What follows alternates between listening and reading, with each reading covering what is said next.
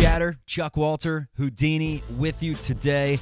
Oh, what a glorious day. We had Sean Salisbury on the show the other day singing, "Oh, what a beautiful morning." And it is a beautiful day, indeed. Evan Romansky's on the show. He's the creator of the Netflix show Ratched. If you haven't seen it, I recommend you check it out. Regardless, he tells us how you get your start in screenwriting if you're interested in potentially going the Hollywood route. And if you're not, either way, it's just a great conversation. Now that Sean Salisbury's on board for my Happy Madison production, The Gunslinger, we had to pitch it to Evan and hear his thoughts. Just an overall good convo.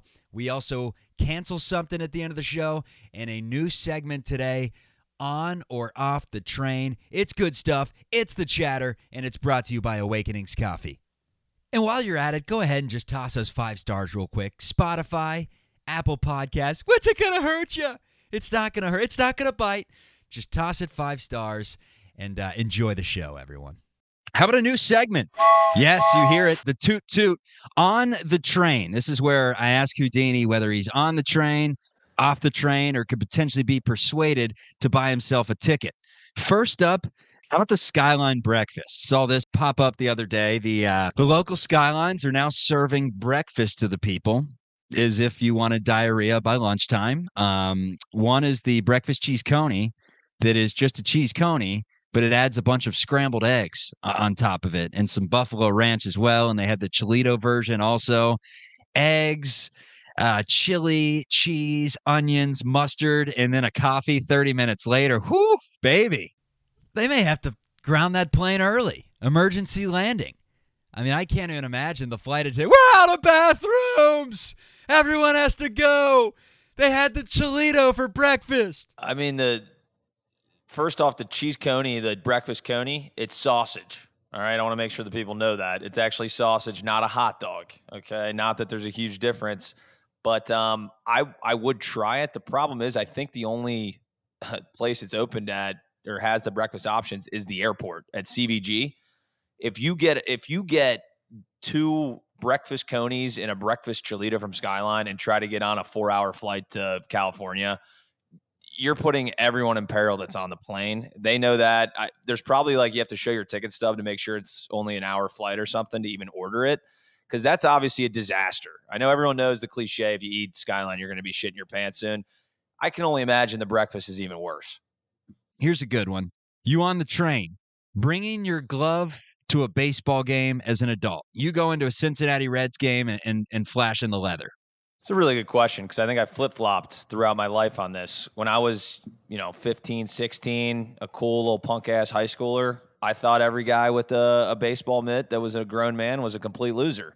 Now that I've matured, okay, my palate is a little bit more mature, as they say, I love it. You see a 45-year-old guy with a baseball glove at a baseball game trying to snag foul balls out of 8-year-olds' hands and stuff. I think those guys are probably some of the most electric people in the ballpark, and I'd love to have a beer with them. So I'm all for it. I'm all on board. You have to do what you have to do. I mean, what if you're sitting there next to your wife, a ball's flying at you, and you whiff one, because your hand's not that big at the end of the day. The glove gives you a little more space to corral it. You put your hand out there, you miss it, and it whacks her right in the cheekbone. It's an argument to be had. She says, Houdini, you could have brought the glove. You had it in there. You oiled it up for the last month getting it ready for this game, and you thought you were going to be a loser, so you didn't bring it to the ballpark, and now I have a broken jaw. So if anyone's listening, bring your gloves to the game. Who cares what people think about you? It's the 21st century. Do whatever makes you happy, and if what makes you happy is bringing your glove to a baseball game and snagging some foul balls, then I'll be it. Houdini. I'm imagining your wife getting pissed off because I'm grabbing my baseball glove and I'm 46 and she's embarrassed and I'm like, I'm doing this to save your life. Do you understand? If there's a foul ball over here, I need to be able to protect you. Okay, I never got that shot when I was playing third base in not whole league. Okay, so yeah, I'm all for bringing the glove. You cannot miss the ball though. If you have the glove and you drop it, you're probably banned from the stadium in my eyes. That's a big time loser move. I mean, it's especially if you try to snow cone it and it just falls off the tip of the glove and someone else gets it. Yeah, that's to the point where they're sending you to the bleachers for eternity. Yeah, you're not sitting third baseline anymore, buddy. All right, so on the train's over. I do want to have, I guess, one more honorary on the train. I don't even know if you've heard of it or been there before. Now, some people call you Barry, so you may actually be the Barry we're talking about here. But Barry's Bootcamp. I've recently got extremely addicted to this workout class. It's the greatest workout of all time. There's a reason why the Kardashians and all these people go there. Now it's $37 for a class in California and $13 for the smoothie afterwards. So you could be walking out of there $50 later. But dude, you can rip your shirt off in the middle of class. I just pulled it up. This looks it looks like a satanic ritual, dude. It's a dark ass room, all these red what kind of lights are those? I don't know, whatever you call them. It looks like a rave type scenario going on, and it's only red and black. So I was thinking more satanic, but you could go with Bearcats. It kind of seems like it's a Planet Fitness of the personal training type world. If you're saying it's $37 for a personal training class, for how long? It's 55 minutes, and how it works is it's like 12 minutes on the treadmill / floor, and everyone starts at a designated spot. And on the treadmill, he's just saying the entire time, like 6, 7, 8. And you're going either 6, 7, or 8 miles per hour, or 9, 10, 11, or incline 3, 4, 5, 6. And you're just listening to what this dude tells you while on the floor. Every 45 seconds, you're switching between a weighted and body weight exercise. And then you just switch. And 30 minutes in, everyone's got their shirts off. It's a weird environment. And I'm not going to do it much longer because I bought the 5-class pack and I can't feed my family anymore, and I now can't have kids.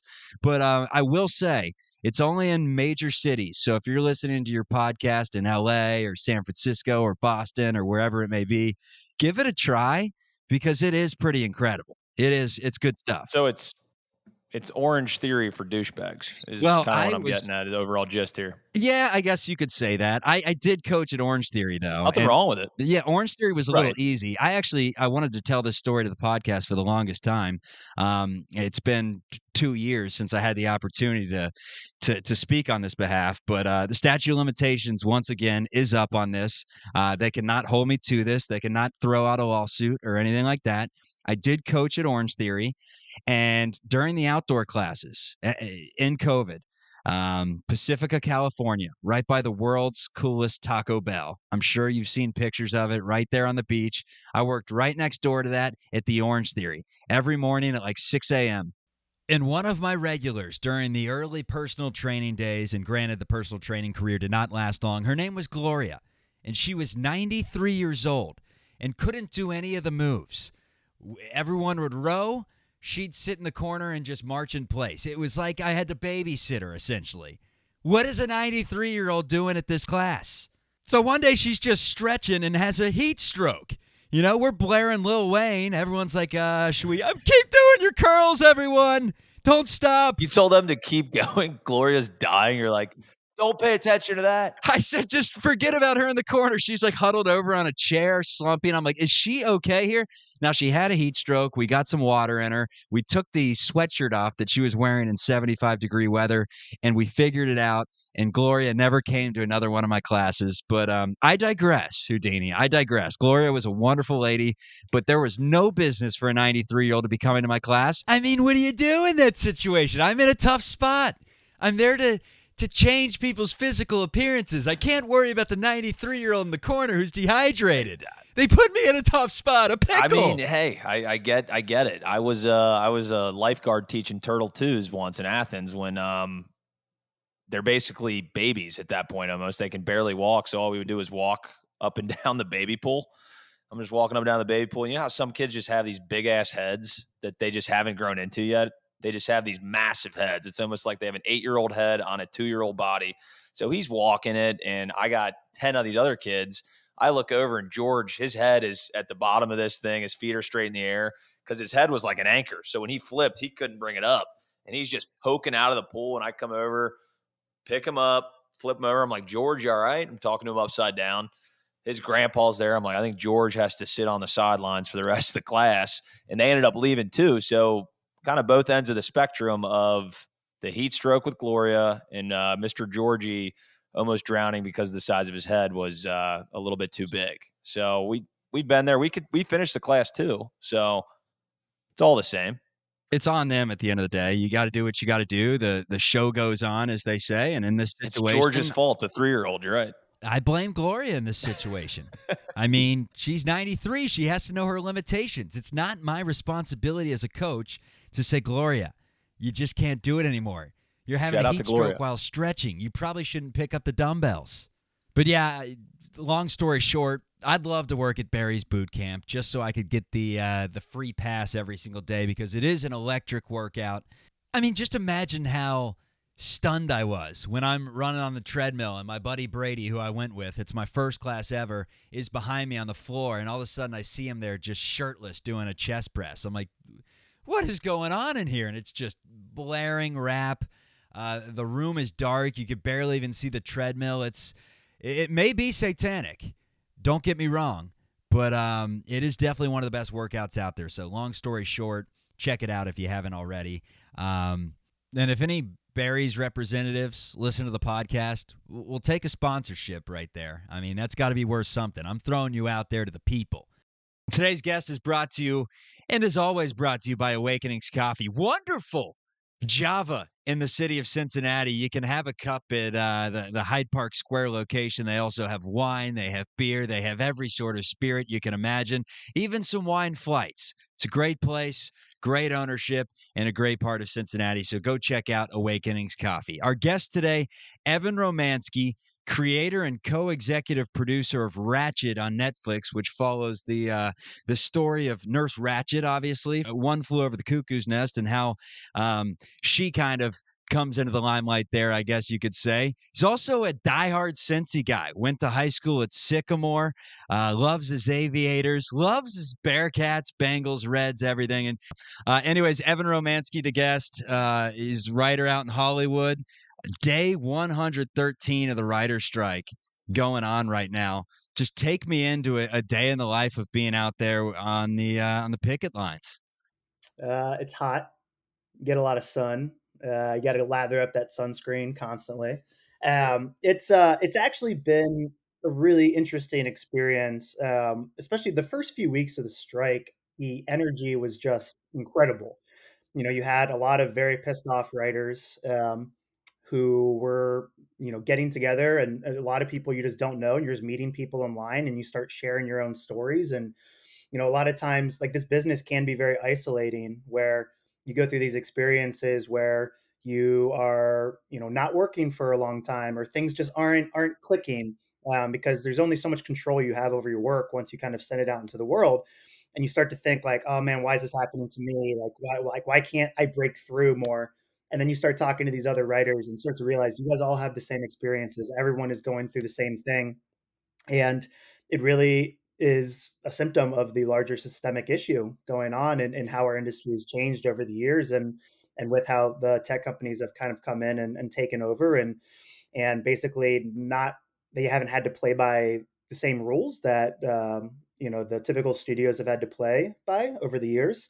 And so it's been a really interesting experience, just hearing different writers' perspectives, and writers you meet, like, who are in the beginning of their career, writers who've been in there for 30 years, like big time showrunners. And everybody has had issues in this business. And so the energy was just incredible those first few weeks. And we were having, like, Imagine Dragons came out and performed for us. Weezer came out. Like, all of a sudden you're having these sidewalk concerts, and we knew it was going to die down eventually as we kind of passed, like, the 1-2 month mark. It was going to start to drag on a little bit. It was going to get hotter, and that was when our real resolve was going to be tested. And we knew that the studios were going to really look at us and see how committed we were in those months. And we dwindled down a little bit, but we really got fired back up when the unnamed studio executive decided to release a quote talking about how they were going to wait us out until we lost our homes and lost our apartments. And that really kind of reignited the fire in us. And the ball is in the studio's court, the AMPTP, in negotiating in good faith with us. That's really interesting to get your perspective on it, and to kind of give a sports comparison where my brain goes immediately.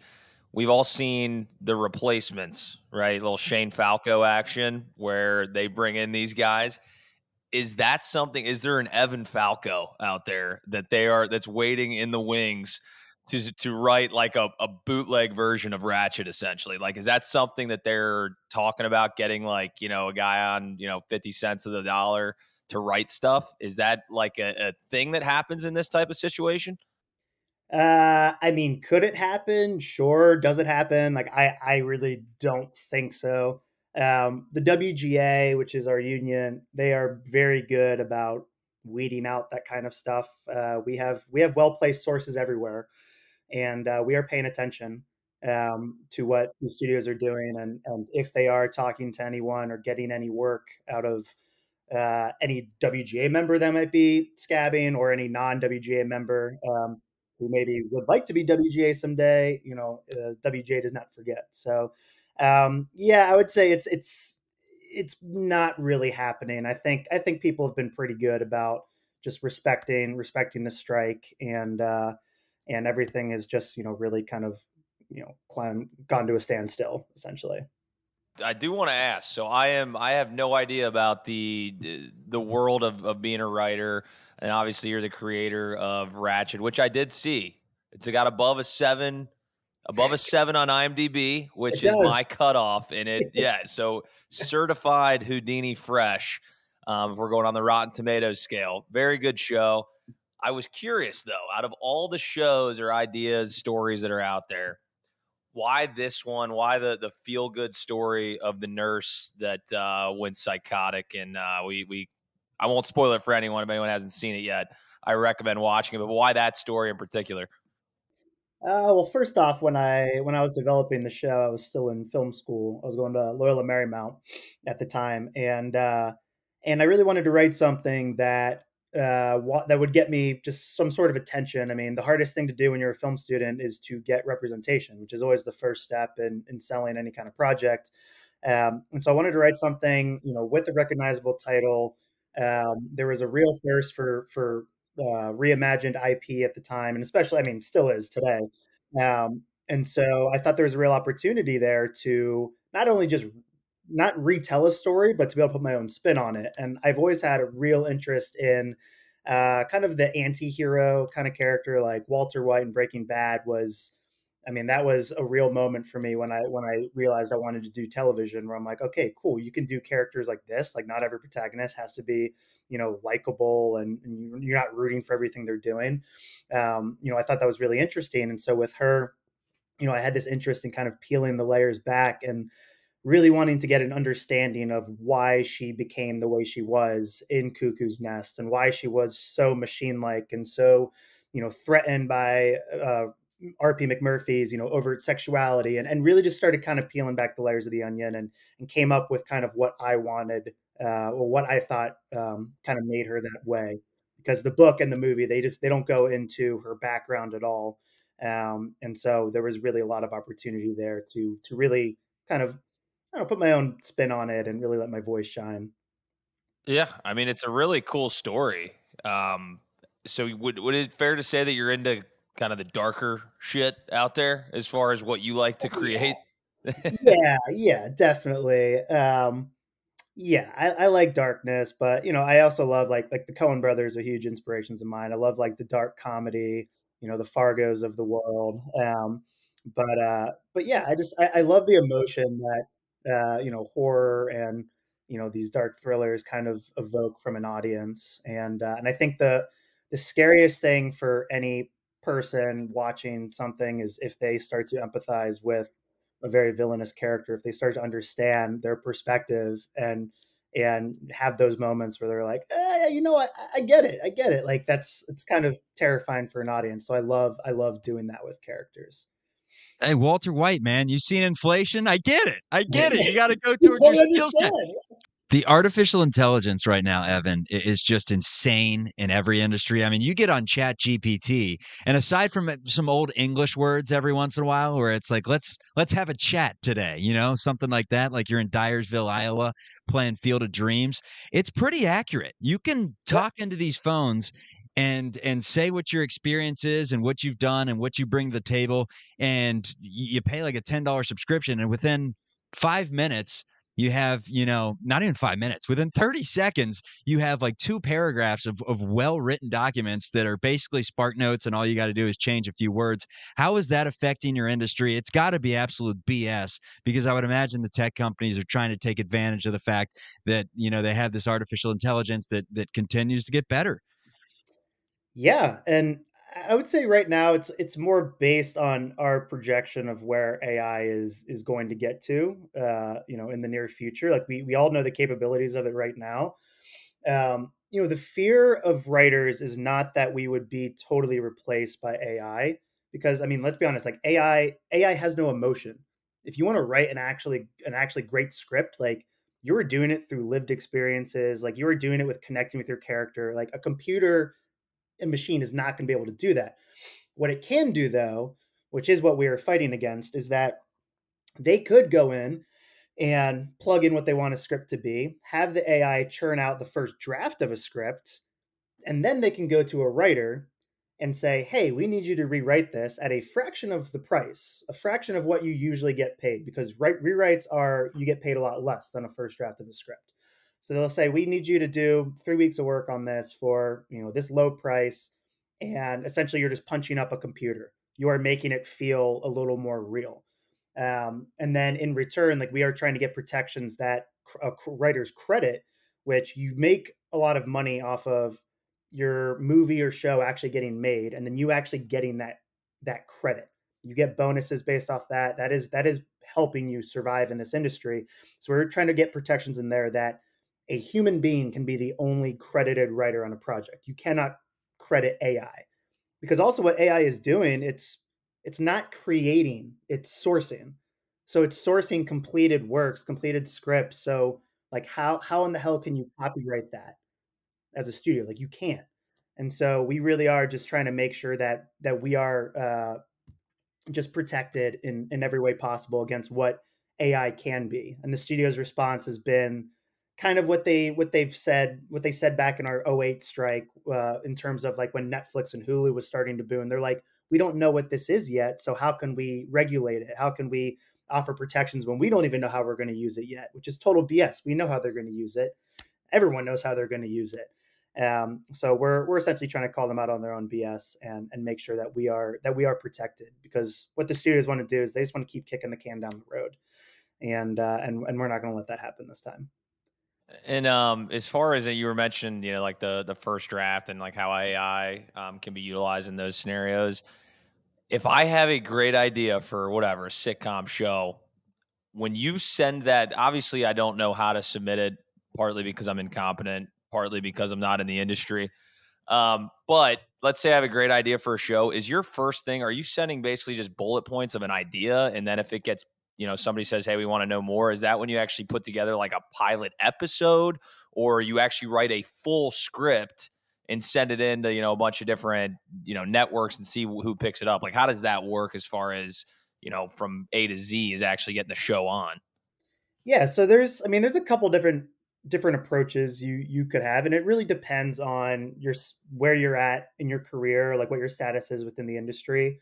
Like as like a writer with no credits or anything like that, like any aspiring writer, like you're going to write the actual first draft of, say, your pilot or your movie. Like you need that full script, because you need to show people like you can write. Like it's very hard to go sell a pitch with no credits when you're asking a studio to pay you a set amount of money to write a script, and they're like, "Well, we don't know if you can write."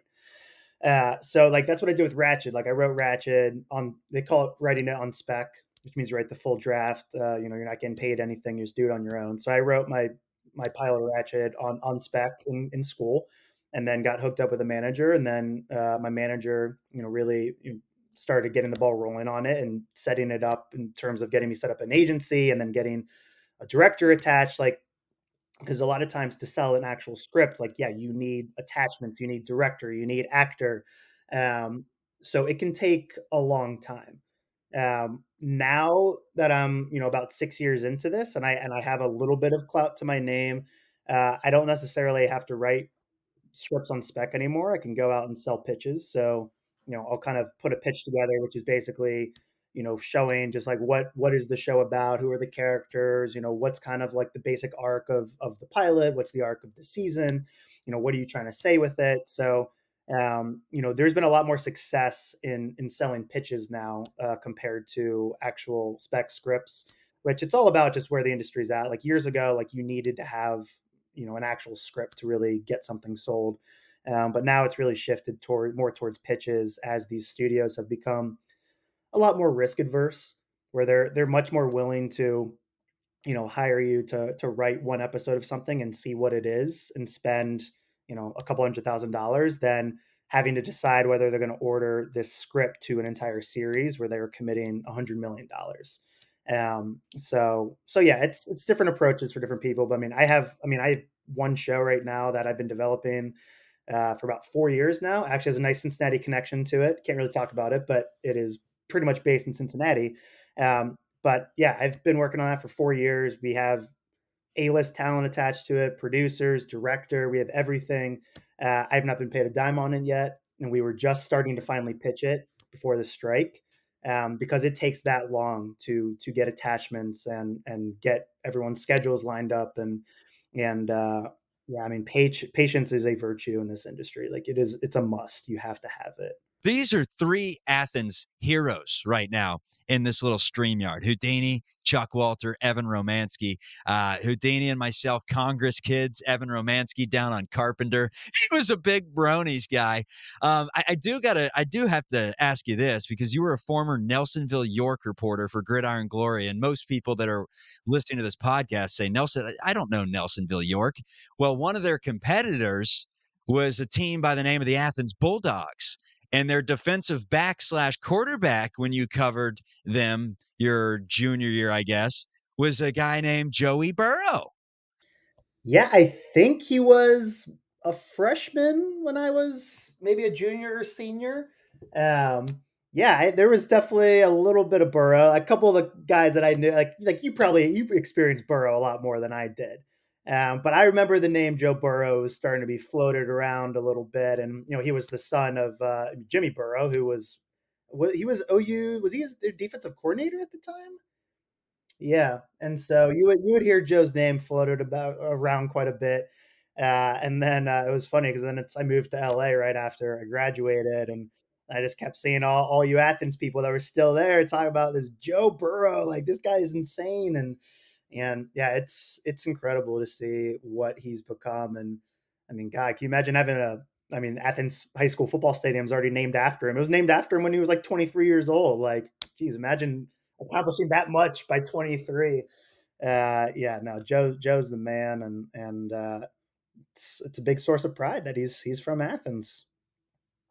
We'll just go with that. You discovered Joe Burrow. That's all I heard there. So you can Hey, take full I'll credit for the take Joe that. Burrow. My dream is to have in this Cincinnati series that I have. I really want Joe Burrow to be an unassuming extra on the background, just so someone can just sit there and be like, "Holy shit, was that Joe Burrow back there?" Yeah. Just not even say anything, just be hanging out in the background. That's a good marketing campaign there. Just throw them in the background, and then people will start talking about it on Twitter, Instagram, all Yeah, that. exactly. I feel like Joe wouldn't even want any lines. He'd be like, "No, I'll just hang out back here." No, Okay. I'll just sit back there and wear sunglasses and look cool as shit. Ate a cheese coney. Yep, Yeah, that's yeah, right. exactly. So that kind of leads me to, and it sounds like you can't really talk about it, but I was curious. So you're working on a couple of things, but right now everything's kind of put on halt with the writer's strike and all that stuff. Yeah, no, that's I'm really excited about this series that I have that our plan is to shoot pretty much the entire thing in northern Kentucky and Cincinnati, and it's a very personal story to me, and we have incredible people involved, and yeah, we're really hopeful that we can get it set up. Once the strike ends, we'll be right back at it, pitching it out, and then I have another show that I've got with some other really great talent too. That I also unfortunately can't really talk about that one either, but it's great, and they're both great. And yeah, just you always have to be working on multiple things in this business because you never know what's going to hit, and you never know what's going to stall, uh, and you can sometimes go a couple years between paid writing gigs in this business, which is why this strike is all the more important, because people think that we're all just like millionaires here that work in Hollywood, and it's like, no, so far from the truth. Like, you really are grinding, and you got to be smart with your money, and because you get paid at once and then you got to make it last, because sometimes that payment will have to last for 2-3 years, and it can be a really, really tough industry. So like I said, I'm hopeful that maybe there's a light at the end of the tunnel if the studios wise up here and start realizing that we're not going to cave and we're not going to crack, because they are trying every tactic possible to get us to break. And especially playing up the media and planning articles, trying to pin WJ members against each other. Like, we were prepared for all their tactics, so we're not going to break from it, and we just want to get back to work. People think we don't want to work. We all want to work. Like, it's not easy to live in Los Angeles and not make any money. So yeah, we're ready. It's about if they're ready to really talk with us. I was just gonna say, can I give him our movie pitch that we have? The Gunslinger. You remember the Gunslinger, Houdini? It was one of our first episodes. Right, come on, let me hear it. Here we go. Shit, I know you're more into the dark dramas, Ev, but this is it's a Happy Madison production. So it's Sandler, Rob Schneider, maybe not Rob Schneider, but Sandler and some of that crew right there. The two main characters. It's Kevin and Matt Dillon. We just get the brothers involved. And at this point, they're like, high 40s, 50 years old, but they're great. So it's Kevin and Matt Dillon. And Kevin Dillon, who's Johnny Drama, is at a party one night, and he's just a loser. He's like 40 years old. He's literally drama in this movie. Has nothing going for him. Was a decent basketball player in high school. And that night, his brother Matt gives him some acid, gives him some LSD. He takes the LSD, and he's like Doc Ellis. He's the greatest basketball player of all time, knocking down hook shots, hitting 45-footers. Everyone at the party's stunned. So it's like a little Calvin Cambridge in there with the magic shoes. But he's got to be on acid. So that's where the story goes crazy. He's in the middle of games thinking he's a glass of orange juice. He has no idea where he is. He's going nuts. There's a little like Johnny Football weaved in there. His drug dealer's Danny DeVito. All of a sudden, he gets involved into the mix.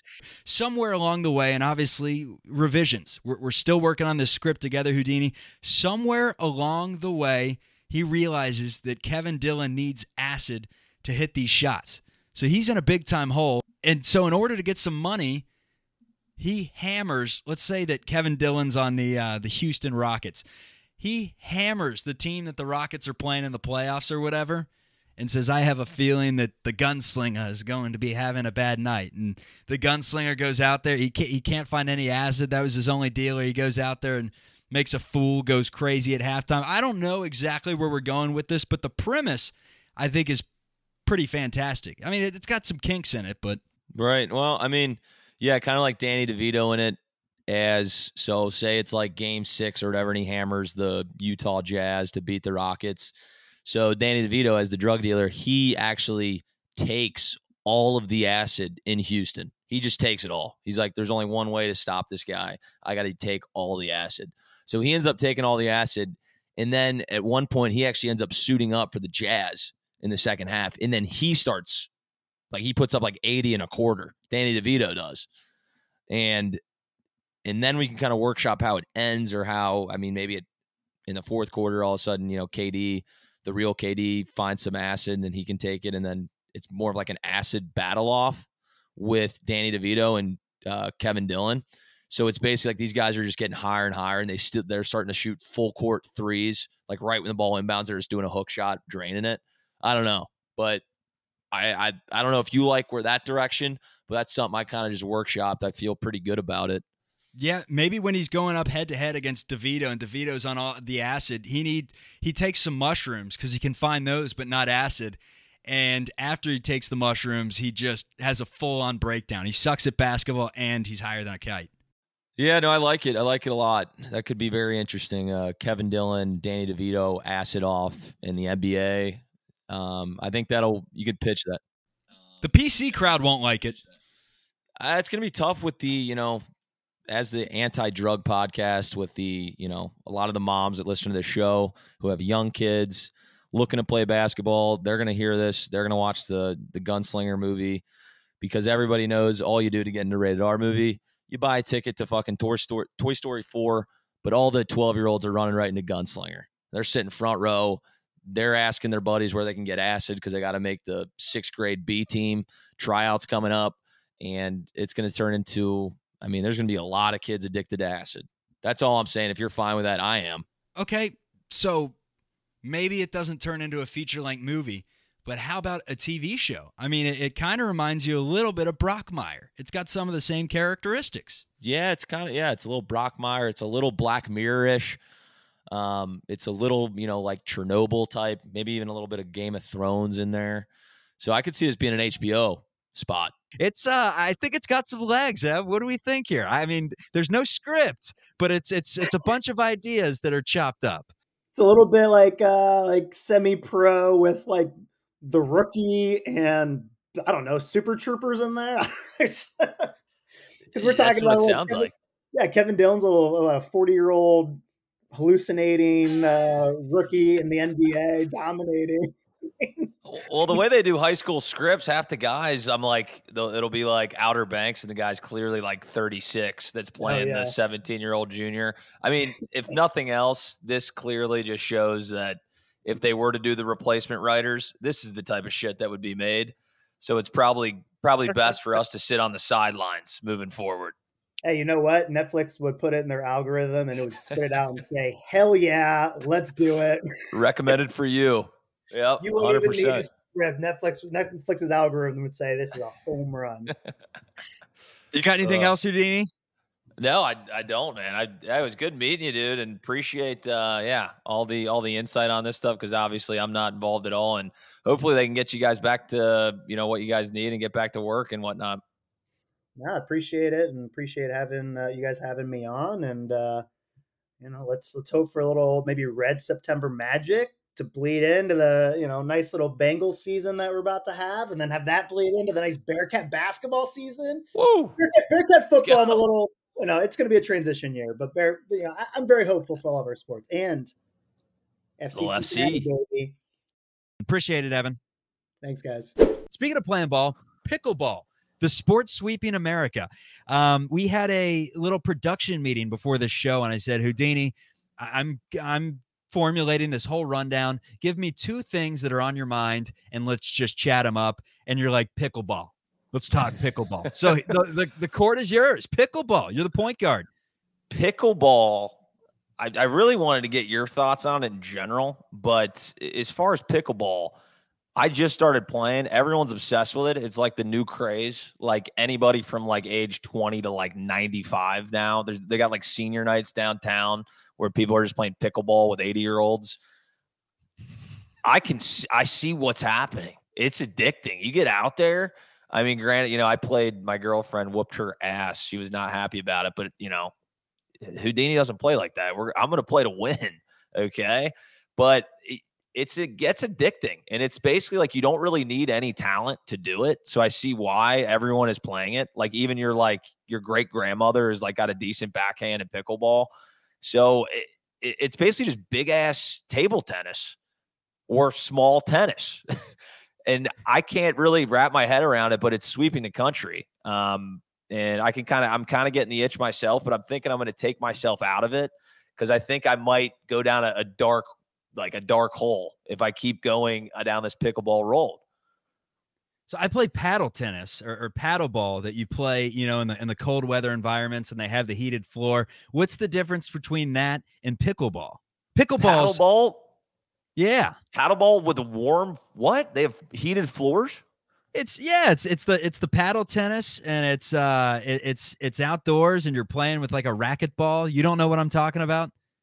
Chuck, I was on the west side. This sounds like an east side, like you got heated floors on the tennis court. What planet? The one thing I was thinking of was the shit that's in like every gym that's indoor where you hit it off the wall. Squash, racquetball. It's essentially that on an outdoor court. It's like outdoor squash, the cage? Basically. Yeah, Does it have the cage? Cage. Yeah, I know those. Yeah, I used to whoop ass on those when I was a young man. The difference, they just made up rules. Like, we could dive into this at another time. Like, somebody who made pickleball, like, I think they were just fucking around to start. Because it's like, the score goes one. It's like 0-0-1, and then it's 1. It's 3 different scores. Makes no sense. You have to start on one side. You can't hit it super close. They call it like the cage of death or something. If you're close to the net, we'll have to bring it. You know what? We'll do a segment. We'll bring on a pickleball expert, and we'll pick their brain because I don't understand the sport, but I kind of like it. I don't have time for that. Like if I get the occasional round of golf in as I'm doing my Joe Buck hand, I'm just waiting for someone to come over and shake it. See, it's just what broadcasters do. But if I'm out playing golf on a Saturday and I can get a full 18 in, the amount of times that I'm 15 holes in and Kylan calls and says, "Hey, are you going to break 100 this round?" I'm like 97. She's like, "Time to give it up. You've been there for 4 hours. You've played 16 holes. You've had your fun. You've already had 3 Coronas. Time to get home and get your Saturday started." I mean, it's a long ass sport. Now, pickleball isn't that way. I'm sure you can get it in pretty quickly. But where are the courts? How much time does it take to get around in? I need the details. Why is it so much fun? I don't get it. It hasn't swept across the nation yet. They say it's sweeping across America. I have yet to see a little bit of it. I think it's regional. You're lying to yourself. Actually, I think somebody claimed on the radio that Cincinnati was the pickleball like capital of the world, which may be true, but they have them down at like that Sawyer Point courts. There's like 30 of them. Apparently, they used to all be tennis courts. So apparently the tennis people, there's like a big rivalry. Like tennis guys like fucking hate pickleballers because they've been playing tennis and we just took over all the pickleball. I love how I say we, the pickleball community has taken over their courts. So they are not happy, okay? And it's if you go around Chicago, I guarantee you there's like 100 courts all around the city because the reason is it's quicker than golf. Everyone sucks at golf, and they decided to play pickleball because it's so easy to pick up. Even you, Chuck. Well, I'm an athlete, so that's not saying much. Yeah. There's a book that I'm sure you've heard of called The Subtle Art of Not Giving a Fuck by Mark Manson, and it basically just says in there, if you have way too many things that accumulate in your life, eventually you're just going to be pulling your hair out. I can't focus on pickleball, man. I mean, I got 19 things going on. I add on a podcast with you. We're getting ready to do, here's a tease, Chatterbox Cats, where we're doing Bearcats post-game show. Like I can't add in pickleball. I support everyone that does it. I may get to a tournament here and there. Maybe I play every once in a while when I'm at the beach and it gets a little bit bigger. But as of right now, I got bigger fish to fry, Houdini. I mean, that's not too big of a plug. That's not me being arrogant. I don't have time for pickleball. It's as easy as that. I'll listen. I think it's all fair because at the end of the day, I do enjoy it. Pickleball is a fucking stupid sport. It is one of the dumbest sports probably in the history of mankind, but it's easy to do. It's relatively fun. I'm just joining the wave. I'm riding the wave right now with the people, but maybe one day we'll get on the court and we'll see what it's all about. I now pronounce mice canceled. Mice can pucker up and kiss my ass. We had mice in the house, a mouse invasion. It was the worst thing of all time. I couldn't sleep for weeks. I could hear them in the ceiling. They were, they were dumping everywhere. As they run, they just dump all over the floor and you could see it. They were jumping on the counter, eating food. I said, enough is enough. I thought it was just one originally, but I should have known better. When you have one mouse, you have about 9. So I caught the first mouse. It was like the size of, it was about the size of one of those thick Tootsie Rolls, not the long ones, not the short ones, but the thick ones that you see. I mean, it wasn't big at all. It could go through a little crack. And this is the thing that was keeping me up at night. So she says, you're not killing it. We're not buying any of those old school mouse traps. You're doing it the right way. You're getting it to climb into one of those tubes and get the cheese, and then you're going to drive it downtown. You're going to let it out in San Francisco with some of the other mice and rats that are running around in downtown San Francisco right now in certain areas. So I did that a few times, and then I realized it was a full invasion when I saw 3 running under the fridge at the same time. I was like, oh, no, this is a Ratatouille situation. This is a disaster. It was funny on the big screen, not so funny when it's in your house. So we called an exterminator, and that exterminator comes and he says, I'll be out here. They'll be gone within 2 days. I couldn't take it any longer. I just went out, got a giant block of poison, just a giant one. There was a big old chunk gone in the morning. I'm like, wow, there must have been about 19 feasting. I was afraid that they were going to, smell in the walls or whatever it may be. Never heard a peep from them again. No smell, nothing. They were just gone. So to the homeowner, in Pacifica, California, sorry about it. You probably have some a mice burial ground in your garage. And the worst thing was, the story gets worse. The next day, I was doing a CBS postgame show after a Raiders game with Lorenzo Neal. It's an hour-long show. Shout out Lo Neal. He's coming on the program, former Cincinnati Bengal, the fullback. So Lorenzo and I are doing the show, and I don't know if you remember the game, but it was Raiders-Patriots. Jacoby Myers threw it away. Remember, there was like 3 seconds left, tie game, Absolutely. threw it away. So it was that nuts game, and I'm doing these highlights on the air. My adrenaline's going crazy. I'm like, I hadn't seen the highlights. I'm just like, he panics. Oh, he's throwing it away. What's he doing? Going nuts.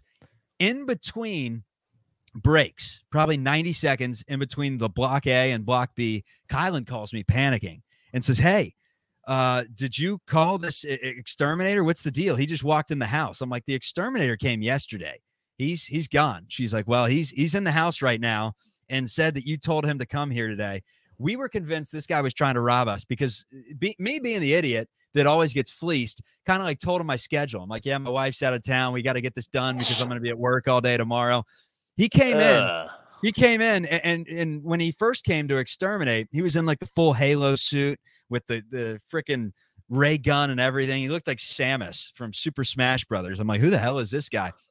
She said he came back in like overalls in an unmarked vehicle. This guy, and I'm not going to give the business away because we can't prove it, but he was 1,000% trying to rob us. So here I am doing this show and putting all this effort into it. And every break I'm calling her like, is he gone? Is this okay? Are the mice still there? What's the deal? It was very interesting to say the least. So long story short, you almost got robbed by the rat man, the rat exterminator came back. Or are you saying this guy like hacked into the mouse system at this company and was like, these people used to have rats. I'll act like the rat exterminator, come in, rob the place. Chuck gave us his entire schedule for the next 2 months. That's what you think happened? No, here's exactly what happened. So it's the day before. It's 4 p.m. I'm talking to him, and I'm like, I have to get this done today because I have this show tomorrow all day long, and I'm not going to be here, and my wife's not going to be here. So we're trying to take care of all this stuff, yada, yada. We left the garage door open. I literally told him this. I'm like, yeah, we're leaving the garage door open to air the thing out and see if any mice run out and just kind of, I'm about to rob you. We gave him everything. And this guy just walked right in the door. Kylan's in there eating some Jersey Mike's, and she's like, can I help you? So, I mean, there's nothing I can do about it. He says, it was a classic mix-up. We had another Charlie in the system in the same city. It's BS, erroneous, just a very frightful situation. But the show went on. The broadcast was wonderful, and we got the Raiders highlights on the air, so all good. I think with that, it's just time to end the show. The mouse invasion. I didn't think I'd be getting to that one, but we cancel mice. Maybe next week I'll cancel the penny. I have a story on that one. Scammers have already been canceled. The funnel cake, the state fair, the solo check at a restaurant, that's been canceled as well. I'm just waiting for you to cancel something, Houdini. But that's the show today. We're going to be talking more sports. This is on Chatterbox's sports platform. And if you're wondering, like, these guys just spent 20 minutes talking about mice and Barry's Bootcamp and whatever the hell, and they had on some guy talking about movie scripts. We just want interesting commentary. And right now, the sporting world is not as interesting. We're waiting for football to begin, and then when the content goes crazy, obviously that's going to be the main point of the show. But as of right now, preseason football. I mean, if you want, I can get into Trevor Lawrence over-unders. We could talk about whether he's going to have the over 26.5 or the under. We could talk about whether the Jags have the best team in history, what the deal is with Jonathan Taylor and the Colts. Look, I can break it down. That's what I do for a living. But we're just showing you how versatile we are.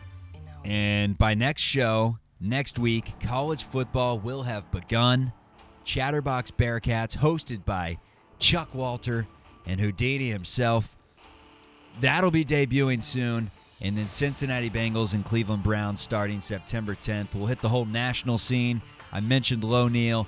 Lo, if you're listening, text me back. You said you wanted to come on the show. Text me back. We're having great guests throughout, whether they have Cincinnati ties or not. Just trying to keep the conversation light, interesting, comedic, and give you good color commentary. So everyone have a great day. Appreciate it. And give us 5 stars.